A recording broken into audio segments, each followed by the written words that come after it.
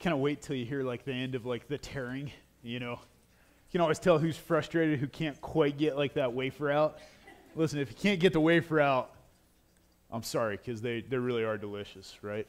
So, all right, kids' church. Anybody wants to go to kids' church, now is your chance. There we go. All right. Just a reminder, next week is Easter. We're going to have a lot of fun. We're going to start with a sunrise service. It's 6:45. It's going to be out on the hillside by the cross. Come join us there. 7:45, we're going to have breakfast back in the fellowship hall. And then we're going to have 2 services next week. We're going to have service at 9, and then we'll have service again at 10:45. So plan on coming to one of those. There's not going to be any kids' church. There will be nursery. But other than that, we'll just have 2 family services. So plan on joining us next week. We're really excited. Tim Barth is taking care of breakfast. It's always good. We got pancakes, biscuits and gravy, eggs. I kind of want to just keep going so Tim can find out everything that he's got to provide now. But I'm going to stop there. So, right. Man, let's pray and let's jump in and see what God's Word has for us today. Jesus, it's so good to be with family. And I pray that you would meet with us here, that you would speak your truth into our lives. Jesus, we love you. It's in your name we pray. Amen. So growing up in high school was about the time that paintball started to get pretty big. And so Southwest Kansas, we didn't have any paintball places, but we had lots of farmyards. So I had some friends, the Purdy's, and so we'd get together for paintball out at their place. And we're all like 16 and working, but like we actually had to pay for stuff, so like not a lot of disposable income. So we'd show up to paintball, and we all had masks, but that was about it. And then some of us would have like those cheap like $10 paintball markers, paintball guns. Like I shot a pump forever. I mean, who shoots a pump paintball gun? But that's all I could afford. And then there'd be guys out there who then would have extra money, and they'd have like the $300 or $400 paintball gun that could spray 7,000 rounds a minute or whatever. And you get out there and you just feel like you were totally outclassed. So the way we equalized it is we had a couple games that we would play after dark, kind of capture the flag type games. And what we would do is everyone had to put their gun away, and everybody got a slingshot. So then you're playing paintball with a slingshot in the dark. And, all of us were hunters, and so all of us were, at least decently okay at being quiet. And so you'd be playing paintball in the dark with a slingshot. So you have one shot, and you'd be creeping around, and it'd be pitch dark. And all of a sudden, you'd realize that like somebody else is not too far away. And so you'd creep a little bit closer, and they'd get a little bit closer, but you still wouldn't know if they're on your team or not. And I remember one time where I was at the edge of a corral, I think, and this other person, he was behind this implement, and we were only like 6 feet away from each other. But we couldn't see. I mean, it was dark, so we couldn't tell who the other person was. And so, just sitting here, just ready to let it go, but just not sure if this guy's on your team or not. And so you wait, and, you wait till either, the clouds move a little bit, and something happens. All of a sudden, you realize who this person is. And at that point, it's action time, And I still have a scar here from, I think, that particular one where we let each other have it at about 3.5 feet with slingshots. And that hurt so bad. But that was a really good lesson. As soon as you realize, and you don't shoot too early because you don't want to do that to a teammate because then you're not very popular, right? But like as soon as you realize who this person is, then like it's no longer time to sit and think about stuff. You don't work through your decision tree at that point. At that point, it's time for action. And that's where we are today. We're in Mark chapter 11. Open your Bibles. If you have them, otherwise it's going to be up on the screen. So we're going to talk about the triumphal entry today. And so this is what we usually talk about Palm Sunday. This is where Jesus rides into Jerusalem on this donkey colt. Apparently back in the day, nobody told him that you're supposed to ride like a white charger if you're coming in as the king. But Jesus comes in, and this is when Jesus starts to put the cards on the table. And so for the past 3 years, Jesus has been doing ministry, and his disciples have seen some incredible things. They've seen the dead raised, they've seen the lame healed, they've seen people with leprosy be cured. They saw 5,000 people be fed by 2 fish and 5 loaves.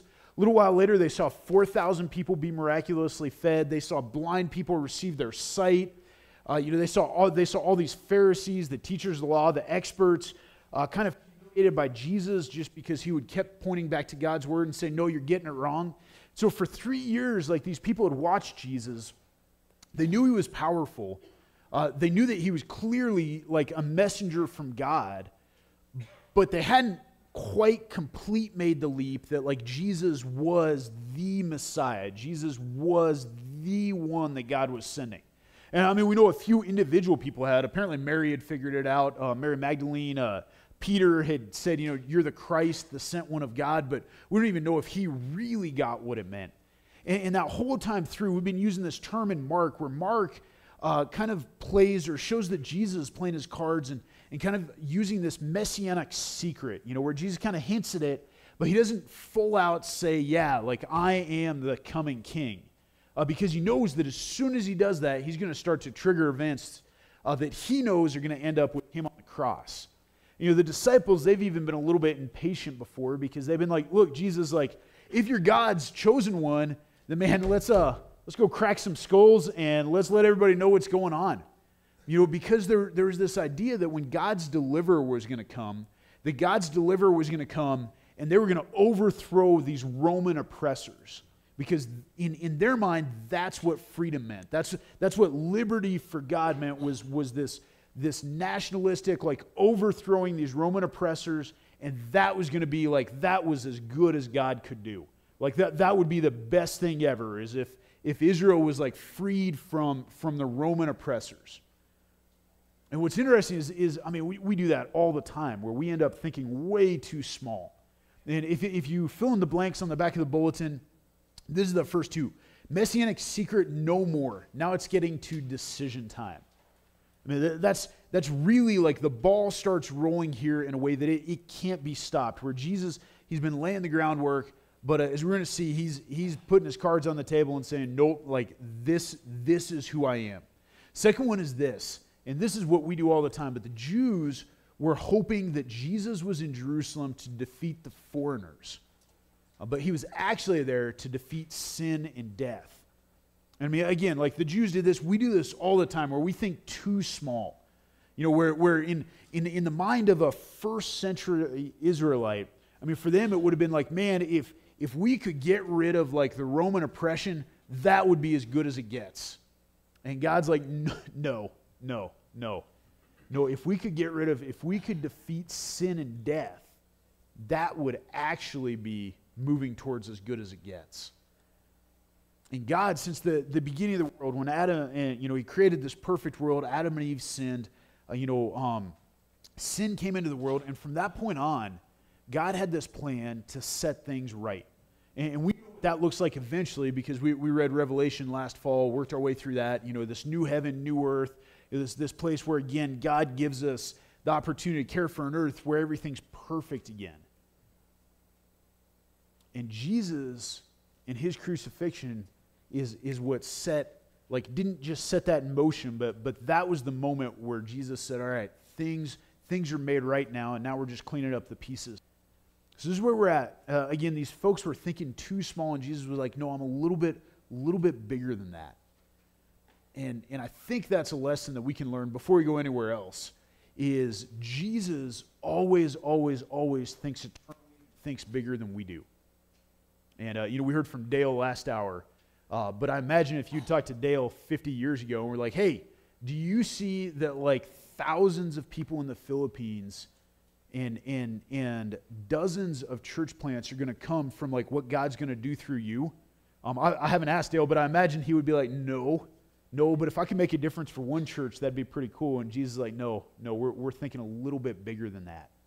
Now, let's never underestimate what Jesus can do. And with that, I think a question we can ask is, if my life has not been radically upset by Jesus, then is he really calling the shots in my life? If I look at my life is not radically different than it was, then is Jesus really the one calling the shots? Because if Jesus is like a mild disruption or a mild inconvenience for us, then we're doing something wrong. And by that I mean Jesus should never be this mild inconvenience. But if Jesus gives a little turbulence to our life, but like hasn't changed the direction of our life, then we need to examine and ask if Jesus is really calling the shots. So let's read triumphal entry. This is what we read, Mark chapter 11. Now, when they drew near to Jerusalem, and we know Jesus has been moving towards Jerusalem for a while. A little while back, he kind of made a turn, and he said to his disciples, it's time to go. And let's move towards Jerusalem because that's where things happen in Israel. And, it was at that time he started telling his disciples, they're going to put me to death. I'll be raised up from the dead. And that's when last week Colin was talking to us about Mark chapter 10, or Mark chapter 9, where Peter said, no, like Jesus, that's not how it's going to happen again, because he was thinking a little bit smaller. And that's when Jesus said, get behind me, Satan. He goes, your thoughts are not on the things of God, but on the things of man. So Jesus now is saying, let's go to Jerusalem because that's where things are going to happen. So they drew near to Jerusalem, to Bethpage and Bethany at the Mount of Olives. Jesus sent two of his disciples. He said to them, go into the village in front of you. And immediately as you enter it, you will find a colt tied on which no one has ever yet sat. Untie it and bring it. All right, so we read this. We're like, man, if somebody came out into my yard and started to walk away with one of my horses, I'd shoot him, right? Okay, first of all, that's probably not okay. Second, back in this culture, especially during Passover time, Jerusalem was flooded with visitors. So it actually was not that uncommon for people to run out their animals. If they had a donkey or a mule, it wouldn't be that uncommon for them to loan it to somebody. Now, usually you wouldn't go and just like untie it and walk away with it. But it wouldn't be unheard of for like you to come up to a stranger and be like, hey, do you mind if I borrow your donkey to go get, so-and-so and bring him in? Like, that wouldn't have been unheard of. And we read colt here. We know from the other Gospels that this is a donkey. And we know there were a couple of them, and that this is the colt that's never been ridden. And again, I know almost nothing about donkeys. I've been around very few donkeys in my life. Most of my experience is talking with Corey about their donkey. And I don't know about like someone who's brand new, never met a donkey colt before, as being like the very first rider. That's one of the things that Jesus did, is just to show, hey, I'm Jesus. I can ride a colt that's never been ridden before. It'll be no problem at all. But he tells his disciples, go up there, you're going to find this colt. Now, next blank is this, is that kings sometimes rode on donkeys or mules. It was actually back in the day that would be a way that, like, if you were royalty, that's how you'd ride in. You wouldn't ride in on a colt that's never been ridden before, but it wouldn't be like, it wasn't like big horses were reserved for kings. I mean, kings actually oftentimes would ride mules, or they'd come in on donkeys. So again, that could be a sign of royalty, but it's pretty cool that Jesus chooses to come in a way that is what royalty would do, but is not how royalty would do it. Like if you're a royal person coming into Jerusalem, if you want to make a big deal about yourself, you wouldn't ride a colt, you'd ride a more mature donkey, because that's what you would do. And all the way through, Jesus is saying, hey, my kingdom's a little bit different. We do things a little bit differently. And coming in on not a mature, donkey or mule, but rather on a colt, is Jesus saying, hey, like, this is a royal thing, and that I'm identifying myself as a king, but I'm doing it in a way that's full of humility, because I'm not putting myself up there as like the best, or like saying, hey, like, look at this animal. Rather, I'm choosing a very nondescript way to do it, but one that also shows my power, because this is a colt that's never been ridden before. I think there's something powerful in that. We were talking in my Wednesday night group this last Wednesday night. We were working through that passage that Colin preached on last weekend. We were talking about how dangerous it is to start playing the comparison game. And you look at whatever.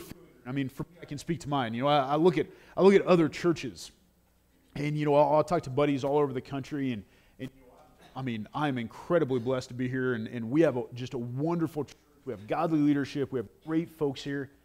I will catch myself every once in a while talking to somebody, and they'll ask about numbers in our church, or they'll ask about giving, and I'll share information with them, and then start to follow it up with, and for a church our size and our demographic, that puts us in a really, really high percentile.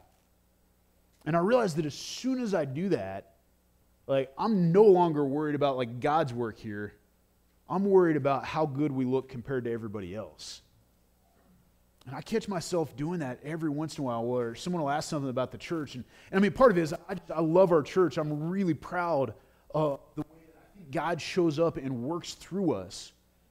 But I know personally for me, there are times where it's not just like excited about what God's doing here, where it crosses that line into bragging and that pride and like, hey, like if we measure ourselves, or I'll look at guys who, I graduated or who are a few years behind me at Bible college, and I'll look at them and hear them preach and think, well, dadgum, I'll never preach like that, And I start doing that comparison game, and anytime we start doing that comparison game, humility is not present. Because when we're comparing, even if we find ourselves like falling short, the reason we start comparing ourselves to each other all too often is because we want to feel good about ourselves or feel like we're a little bit ahead. And Jesus, if he measured himself by the measurements of the world, he was a terrible king. I mean, he just he just wasn't good at being a king. I mean, he didn't have people serve him. He didn't have any military power. He didn't have any wealth or giant palaces or huge kingdoms that he could point at that people knew about. I mean, by the world's standards, Jesus was actually a really, really bad king. But that's okay because Jesus never played the comparison game, and Jesus wasn't ever trying to be good or be impressive by the world's standards. Because Jesus was playing a lot bigger game. And Jesus wasn't a bad king by worldly standards because he didn't have power. No, Jesus showed us that like when you truly have power, you don't worry about that stuff. And I think that can apply especially to us, or maybe especially to people forever. Because like if I can be a good Christian, if I can follow Jesus well and have everybody look at me and notice that I'm doing well in my profession, and I can have, kind of the things I want and measure up pretty well to others, if I can have my cake and eat it too, I'm pretty excited about that. But honestly, that's a lack of humility if that's what I'm worried about. And that's so far outside what Jesus wants for his people. So I think one of the questions we need to ask ourselves, even when we're just reading through this, when we get here, is just, is there humility in my life? And for all of us, that's something that ebbs and flows. But if I catch myself playing the comparison game with others, then one of the things that lets me know is that there's not much, if any, humility present in my life at all. So Jesus, he tells his disciples, you're going to go into this town, you're going to find this baby donkey, bring it, I'm going to ride it. And so Jesus, this is the next blank, Jesus chooses a very humble way to come to Jerusalem. And so verse 3, if anyone says to you, why are you doing this? Say, the Lord has need of it and will send it back here immediately. And they went away and found a colt tied at a door outside in the street, and they untied it. Some of those standing there said to them, what are you doing untying the colt? And they told them what Jesus had said, and they let him go. So I was wondering what's going through the disciples' minds sometimes when Jesus tells them stuff. He's like, hey, go untie this colt, and they're going to ask you this, you tell them this, and it's good. I wonder if they're like talking to each other on the way, do you think it's really like that? Or how does he know this? So they're like, well, here's a colt. They untie it. Owner's like, what are you doing? He's like, oh, Jesus said he needs it. He'll have it right back. And they're like, okay, take it. And I think there's another lesson there because, and this is the next blank, if the king needs something of ours, do we let it go easily? Again, there's something pretty powerful in that Jesus said, just tell him the teacher needs it or the Lord needs it and they'll let you have it. Sorry, in Mark, it's the Lord needs it. Some of the other Gospels, teacher has need of it. So Jesus has need of something. The owners are like, okay, sounds good. And I think that goes back to that whole, like, does Jesus radically disrupt our lives? How tightly do we hang on to what we have? Like if there's something that I have, whether it's a resource that I have, whether it's time, whether it's personal investment, whether it's a relationship, if Jesus says this is something I need to use for him, and how tightly do I hang on to what I have? And I don't know, for me, one of the ways that I look at that is I would so much rather give people stuff than time, Like if I could write a check to somebody, but like have a little bit more free time, I mean, my natural inclination is like, man, I'd love to have a little more free time to, hunt, fish, whatever. Outdoor discipleship is how I like to think about it, But how tightly do I hold on to the things that I think are mine but are actually God's? That's a rhetorical question. None of us can answer that for each other. But how tightly do I hang on to the things that I think are mine but are actually God's? There's something really cool about these owners. They're like, oh, Jesus needs it. We'll take it, you know. So this is what we read. They brought the colt to Jesus. They threw their cloaks on it, and he sat on it. Many spread their cloaks on the road, and others spread leafy branches that they had cut from the fields. Those who went before him and those who followed were shouting, Hosanna! Blessed is he who comes in the name of the Lord. Blessed is the coming kingdom of our father David. Hosanna in the highest. Okay, so coming into Jerusalem, there's a whole crowd there.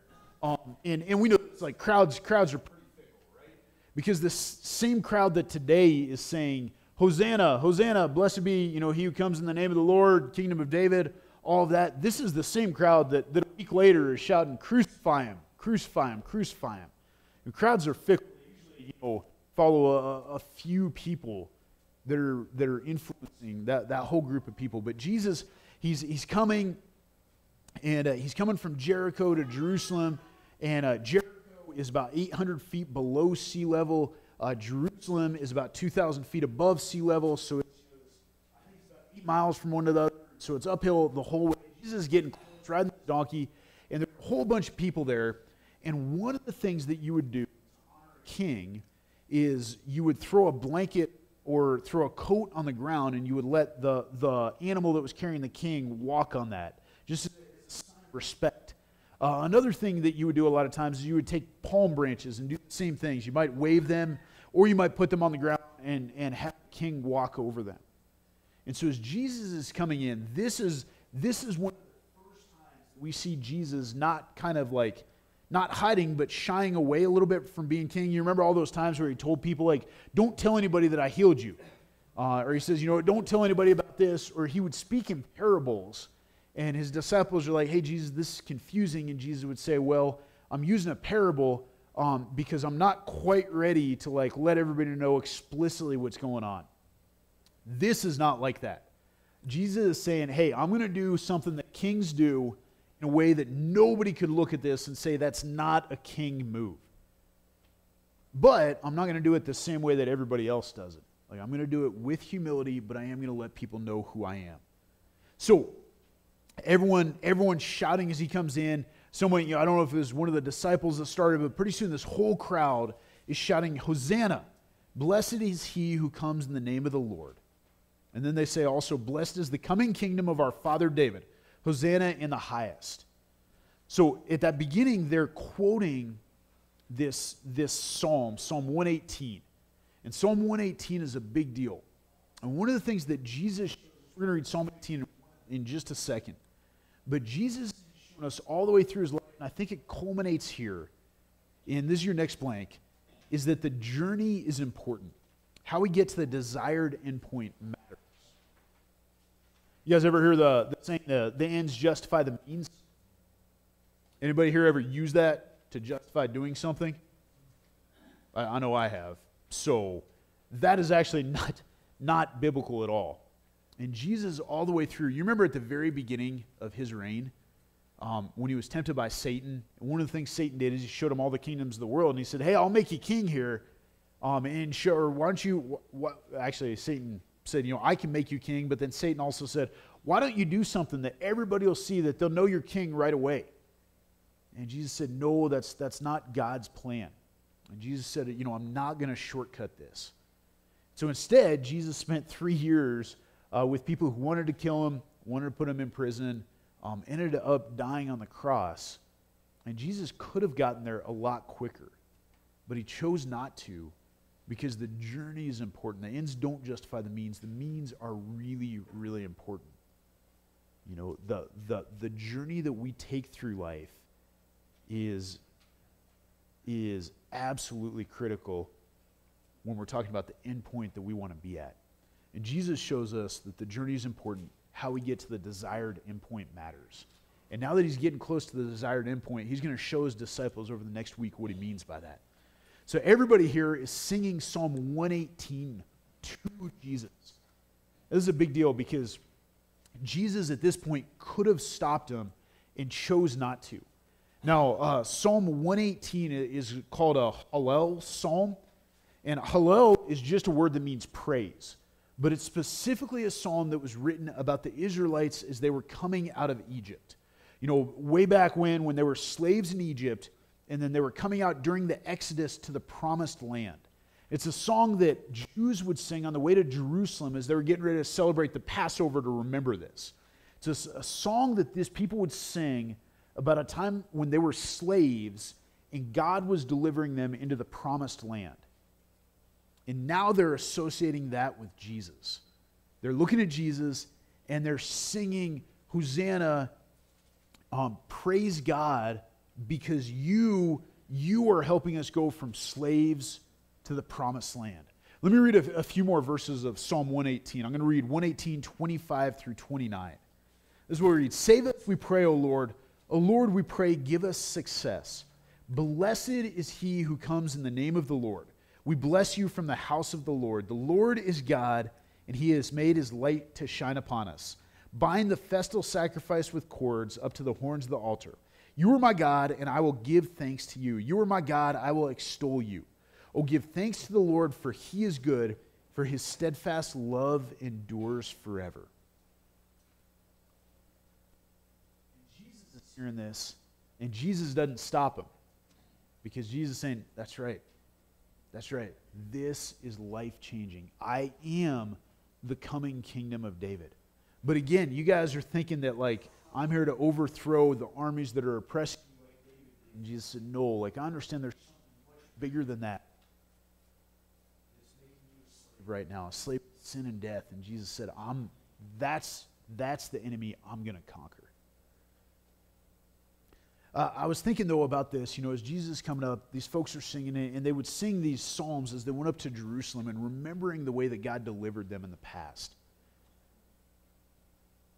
And if I were to come up to you and I were to ask you about all the good things going on in your life or all the bad things going on in your life, which of those lists do you think would be long?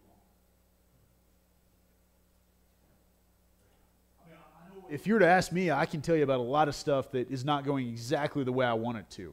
I mean, don't get me wrong, I have an incredibly blessed life, and so, I mean, it wouldn't be like, you know, this awful list that would leave me in tears.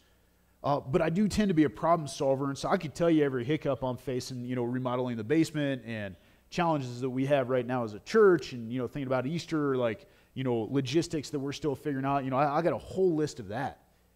But if you were to ask me, like, where am I seeing God right now in my life? Man, sometimes that question is a little bit tougher to answer. You know, if you ask me, where's God showing up in your life right now? Sometimes I have to pause a minute and think, you know, yeah, that's a question that we ask every Wednesday night. It's the first question we ask in our Bible study there is, where have you seen God this week? And it's funny because sometimes that is a really tough question to answer.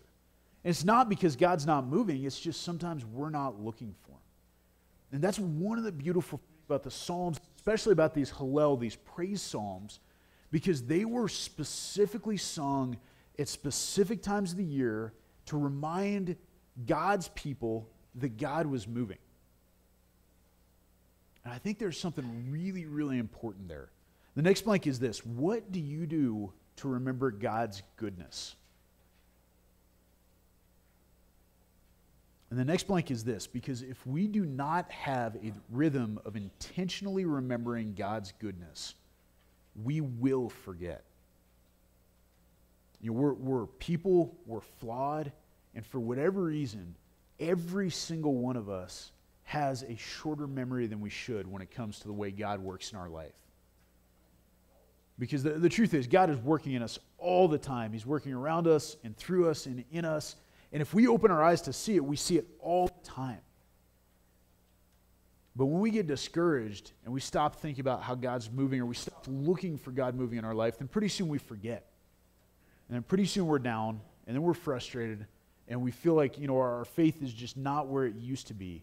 And a lot of that is because we just don't take time to intentionally remember God's goodness in our life. I've talked about it. My wife and I do something every night before we go to sleep. It's just called highs and lows. We were talking about our highs and our lows for the day. And that's just a way of reminding each other, like, making sure we're on the same page, but remembering like something really good that happened that day. And then usually as we remember low, it gives us a chance to just kind of calibrate and dial in and say, yeah, this is like something that wasn't as good that we can figure out.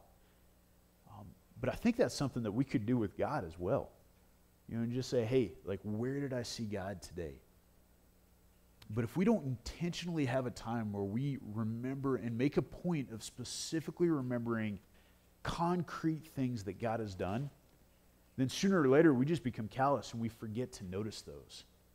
So there's a side lesson here. As Jesus is coming in, these Jewish folks are singing to him. They were singing a song that they would sing from time to time in a regular rhythm to remind them that God was working and God was active. That's one of the reasons that we get together as a church body, because we get to remind each other of that, so that, on Wednesday when we sit down, it's like, hey, where have you seen God this week? Every once in a while we'll have that week where we just have our eyes closed to it and we'll be like, well, to be honest, this week was awful. I don't know. And we talked to somebody else in the circle who was like, yeah, I saw God show up in this little way. I saw this God show up in a little way. I saw God show up in a little way. And, pretty soon you're feeding off each other. And it's like, man, that's good. And that changes perspective too. That just makes everything a little bit better. So, I was thinking about it. So just small example of this. Last Sunday, I went and picked up lunch for the family because it was my meal to cook. And so that was, that's how we do it sometimes. But I was running late. And so by the time I got home, Jocelyn was already asleep, taking her nap. And so kind of missed that window. So that was fine. Lori and I ate lunch. And then about 5:30 that evening, all of a sudden Lori looks at me and goes, I don't feel very good. And shortly after that, I started not feeling really good. And so we had that wonderful, working through bad food that we ate for the next 24 hours or so. By the way, great diet plan. I think I dropped like 7 pounds in a day. But we'd also, because Lori left town on Thursday of this week, we'd set up daycare for Jocelyn. She usually does daycare on Tuesday, Wednesday, but we'd set it up for Monday, Tuesday, Wednesday this week. So we woke up Monday just green around the gills, sick as could be, but we'd already had daycare set up for our little girl, and that was a blessing not to have to be sick while she was there. She was already napping, so she didn't even eat any of that stuff, so she was healthy all week. And so it was one of those, like, and when we got to Wednesday, it was like, where have you seen God moving? I was like, man, honestly, God was watching out for us. It wasn't real fun to deal with, bad food for 24 hours. But, like, our little girl, if she'd been sick like we had, she would have been dehydrated, probably in pretty rough shape. And instead, like, she had a place to go. Daycare wasn't sick, and it was like, man, and I was in a circle with Smiths and Cal and Anita, and, as we were just talking about little stuff like that, like, man, God is good and moving, not always in, like, earth-moving ways, but in little ways that shows that God is taking care of us. Let's make sure, and if you don't have an intentional time, whether it's with your spouse, with friends, or even by yourself, just to remember that God is good and moving, and remember how he does that, then work that in. Because if we don't do that, we will forget. So there's one more verse, verse 11. So Jesus, he came into Jerusalem after not stopping anybody and explicitly saying, yep, like, that talk about a king, that is me. So then he entered Jerusalem, and this is just, to me, a funny verse. He entered Jerusalem, went into the temple. When he had looked around at everything, as it was already late, he went out to Bethany with the 12. All right, so he went to Jerusalem, then he went to the temple. You guys know what he does the next day in the temple? Yeah, yep, that's when he goes in with the whip and just drives them out. So apparently he did a scouting trip to the temple. Looking around and saying, yep, that's the court I'm going to use. Hit that table first. And then he grabs his disciples and he goes off by themselves. And it's really interesting because this is Jesus, God's son. Jesus doesn't need help. But it is interesting that before the busiest, most influential week in the history of the world, Jesus went to go spend time with his disciples. Jesus has this crazy, trying week coming up. And he grabs the 12 guys who are closest to him and basically go back to Bethany and just hang out, kind of catch their breath. This is the last blank. there's something powerful about spending time with other Christians during trying seasons. I mean, the disciples at this point, they're still pretty clueless. They don't know what's going on. I mean, they've seen Jesus walk in and they're like, all right, we're gonna make a difference this week. And Jesus knows how hard this week is going to be. But Jesus takes time, pulls away with his disciples. He's getting ready to hit this. I think this is a reminder again that we all need, because we all tend to be a little bit independent. And we always like to be the guy that helps people. We don't always like to be the person that gets help, right? I mean, I don't know about you. I know most of us in this room, we'd rather give the shirt off our back than tell somebody that we actually need a little bit of help. I think it's interesting that the Son of God, before a tough week, said, nope, I need to spend a little bit of time with my 12 closest friends. There's something powerful about getting together with fellow Christians, especially when we're going through tough seasons. I mean, that's one of the absolute best things about church, is that we're not here going through life on our own or by ourselves. We get to do that together. Let me just encourage and challenge and remind you, if you are in a challenging season, first of all, Scripture says those happen. You don't read the single story of a godly person in the Bible without reading about them going through a tough, challenging season. So if that's you, that's okay. But with that, don't.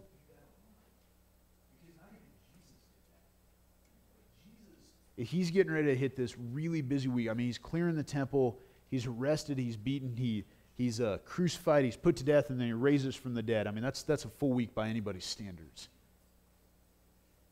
And he pulled away with his 12 closest friends for a reason.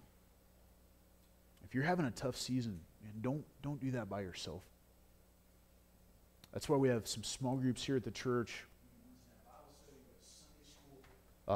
We have just different opportunities that we get smaller groups, and we remember whose we are. And that's really important in good seasons and even more important in challenging seasons. Because sometimes in those really challenging seasons, it's just those other Christians who remind us where and how God is moving. So we read this, and we're going to read Easter next week. And next week, we celebrate the resurrection.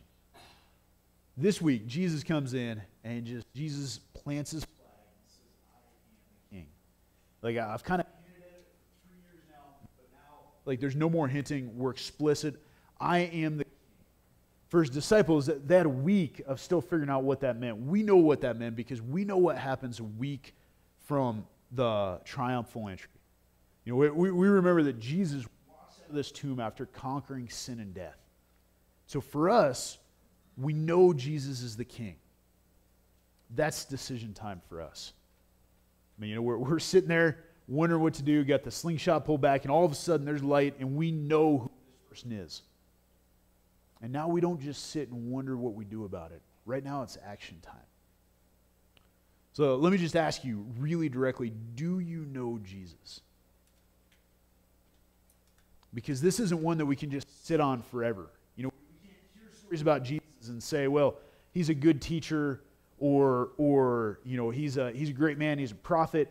No, Jesus is either God's Son who raised from the dead and has my eternity in his hand, or he's not. When we come face to face with him, we got to make a decision. If you're here today and you know you've been thinking about that for a while, I just ask you, just make that call today. Because Jesus truly does have your eternity. I guarantee whatever you think about your future, Jesus is thinking way, way bigger. You know, whatever your plans are, Jesus is thinking so much bigger than you can imagine. And Jesus explicitly says, and then backs it up with his resurrection, that he's the king. If you've never made a decision to follow Jesus, don't leave today without doing that. I mean, literally, that is eternity changing. You know, we're going to have a closing song here in just a few minutes. After that, we're going to have some announcements. We're going to end our service with prayer. But if you want to make a decision, just stay in your seat, make your way over by the drum set after service is over. We'd love to talk with you about that. Now, there's a lot of us in this room who've already made that decision. And for us, it doesn't stop there, because then that requires action for the rest of our lives. We read about, these folks that just gave up the donkey. We read about the disciples who obeyed Jesus. We read about these people who put their stuff down before Jesus so that he could walk on it. And so I guess the question that we ask ourselves is, how much is my life disrupted by Jesus? Where do I see him working, and what do I need to hold more loosely to?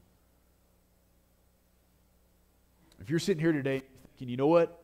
Like, I know Jesus is the king, and darn it, I'm trying to follow him, but I also find it's really, really, really hard to give up my plans, or hard to give up my thinking, or maybe I don't even know how to recognize what his plan for me is, or what it is that he's calling me to do, or who it is he's calling me to be.